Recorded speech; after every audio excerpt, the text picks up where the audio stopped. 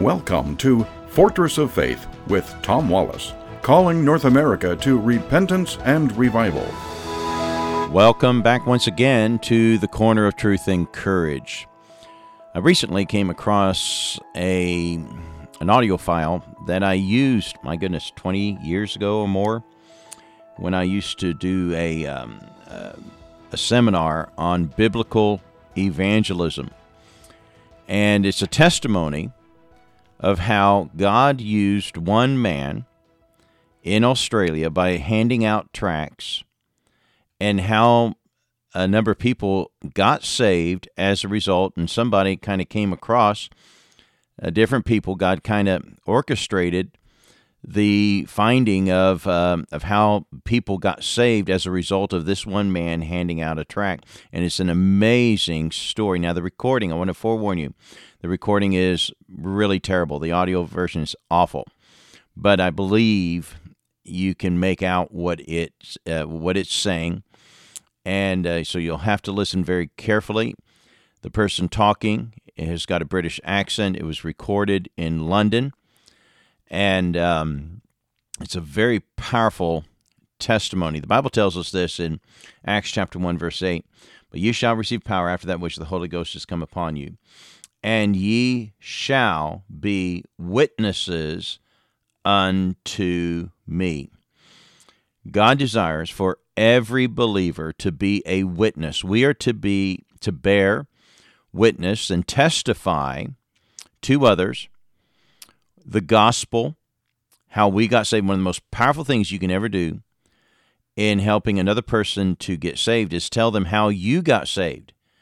And likely it follows along the lines of a story. Someone opened a Bible and explained it. I'd heard it maybe before, or I never heard it before, but for some reason this day I heard it and my eyes were opened, and I realized I was in trouble with God. I was going to die and go to hell, and I deserved to for all my sin and wickedness, but God had mercy and had a rescue plan to save me and sent His own Son to die and pay for my sin debt on the cross so that I wouldn't have to.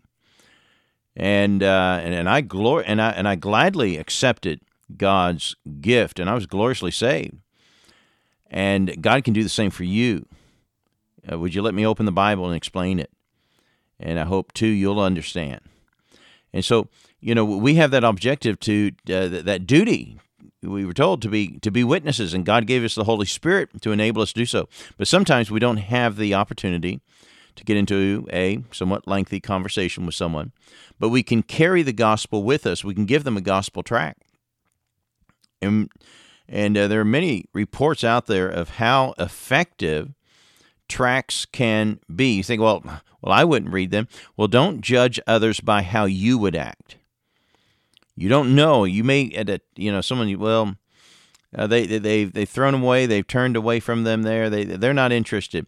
You never know. Someone will stick it in their pocket or in their purse, and they may be going through something that right now they're ready. You don't know. But if they don't have an opportunity of gospel tracts, so start carrying gospel tracts. Those who give out gospel tracts are those who carry them. You can't give them out unless you have them on hand. Make it a practice and get good ones. Sometimes they're not written very well, honestly. They're weak, but it is still better than nothing. And carry it with you and hand them out, give them out, leave them, at restaurants or at the gas station, other places that you may visit and stuff, and leave them. And you never know what God could do. And pray about it. Pray as you give it. Lord, may this man's eyes be open. Use these tracts today that I'm going to hand out. And so at your church, grab them and have them on hand.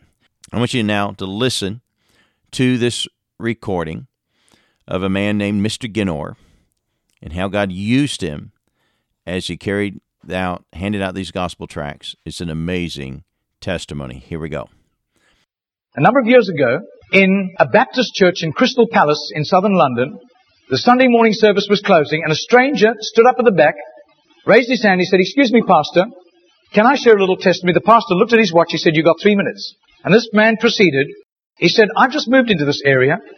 I used to live in another part of London. I came from Sydney in Australia. And just a few months back, I was visiting some relatives. And I was walking down George Street. You know where George Street is in Sydney? It runs from the business hub out to the rocks, the colonial area. And he said, a strange little white-haired man stepped out of a shop doorway, put a pamphlet in my hand and he said, excuse me, sir, are you saved? If you die tonight, are you going to heaven? He said, I was astounded by those words. Nobody had ever told me that. I thanked him courteously, and all the way on British Airlines back to Heathrow, this puzzled me. I called a friend who lived in this new area where I'm living now, and thank God he was a Christian. He led me to Christ. And I'm a Christian and I want a fellowship here. And Baptists love testimonies like it. Everyone applauded and welcomed him into the fellowship. That Baptist pastor flew to Adelaide in Australia the next week.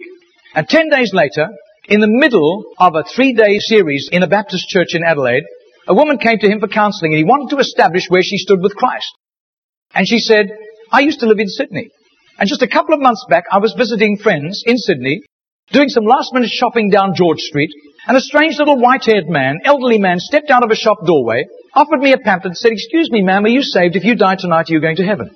She said, I was disturbed by those words. When I got back to Adelaide, I knew this Baptist church was on the next block from me, and I sought out the pastor and he led me to Christ. So, sir, I'm telling you that I am a Christian. Now, this London pastor was now very puzzled. Twice, within a fortnight, he'd heard the same testimony.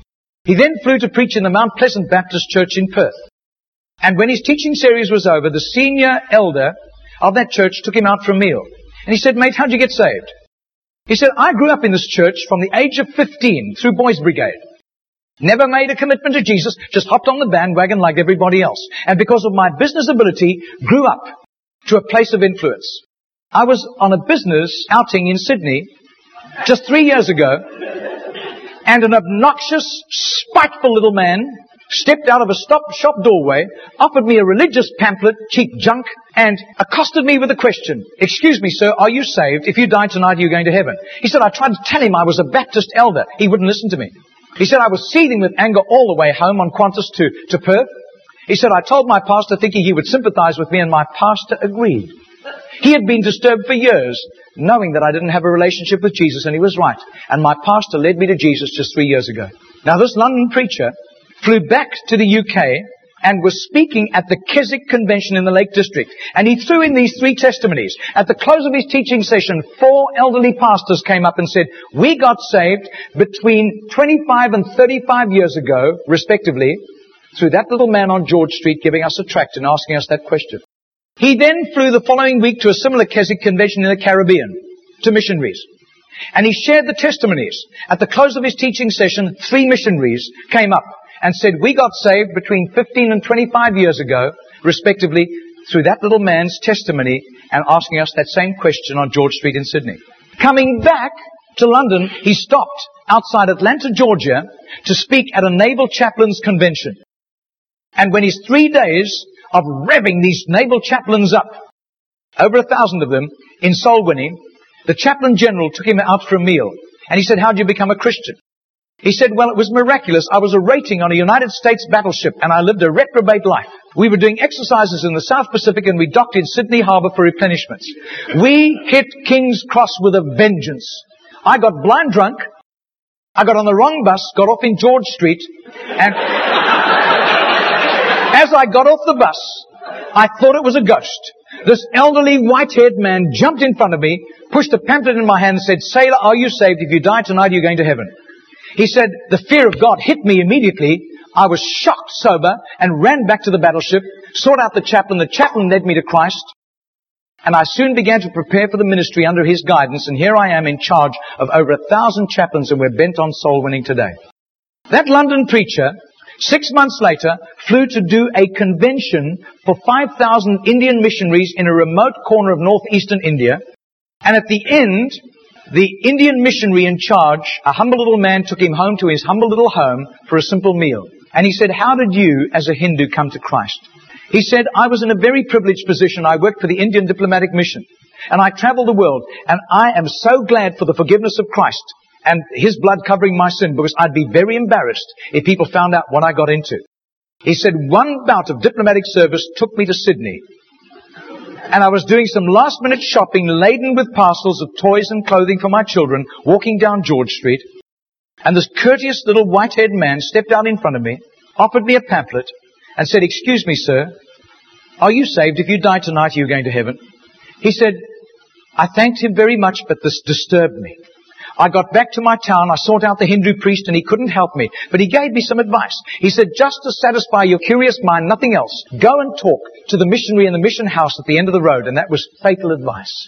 He said, because that day the missionary led me to Christ. I quit Hinduism immediately and then began to study for the ministry. I left the diplomatic service, and here I am, by God's grace, in charge of all these missionaries, and we are winning hundreds of thousands of people to Christ. Well, 8 months later, that Crystal Palace Baptist pastor was ministering in Sydney, in Gymea, southern suburb of Sydney. And he said to the Baptist minister, "Do you know a little man, an elderly little man who witnesses and hands out tracts on George Street?" And he said, "I do. His name is Mr. Genor, Genor, but I don't think he does it anymore. He's too frail and elderly." The man said, "I want to meet him." 2 nights later, they went around to this little apartment, knocked on the door, and this tiny, frail little man opened the door. He sat them down, made them some tea, and he was so frail he was slopping tea into the saucer as he shook. And as he sat with them, this London preacher told him all these accounts over the previous 3 years. This little man sat with tears running down his cheeks. He said, "My story goes like this." He said, "I was a rating on an Australian warship, and I lived a reprobate life, and in a crisis, I really hit the wall, and one of my colleagues, whom I gave literal hell, was there to help me. He led me to Jesus, and the change in my life was night to day in 24 hours. And I was so grateful to God. I promised God that I would share Jesus in a simple witness with at least 10 people a day, as God gave me strength. Sometimes I was ill, I couldn't do it, but I made up for it for other times. I wasn't paranoid about it, but I have done this for over 40 years, and in my retirement years, the best place was on George Street. There were hundreds of people. I got lots of rejections. But a lot of people courteously took the tracts. And he said, in 40 years of doing this, I've never heard of one single person coming to Jesus until today. Do you know, I would say that has to be commitment. That has to be just sheer gratitude and love for Jesus to do that, not hearing of any results. Margarita did a little count. That's 146,100 people. That simple little non-charismatic Baptist man influenced somehow to Jesus. And I believe what God was showing that Baptist minister was the tip of the tip of the tip of the tip of this iceberg. Goodness knows how many more had been arrested for Christ and were doing huge jobs out in the mission field. Mr. Genor died 2 weeks later. And can you imagine the reward he went home to in heaven? I doubt if his face would ever have appeared on Charisma magazine. I doubt if there would ever have been a write-up with a photograph in Billy Graham's Decision magazine, as beautiful as those magazines are. Nobody except a little group of Baptists in southern Sydney knew about Mr. Genor. But I'll tell you, his name was famous in heaven. Heaven knew Mr. Genor. And you can imagine the welcome and the red carpet and the fanfare he went home to when he arrived in glory. Well, folks, that's going to be it for today and this week. I hope this has been an encouragement to you. I did kind of try to forewarn you the recording was bad, but I still hope that you got some blessing out of it, and that it might encourage you to take the gospel to others in printed form, and may God use it to bring others to Himself. That's going to be it. Join us again next week at the Corner of Truth and Courage. God bless you.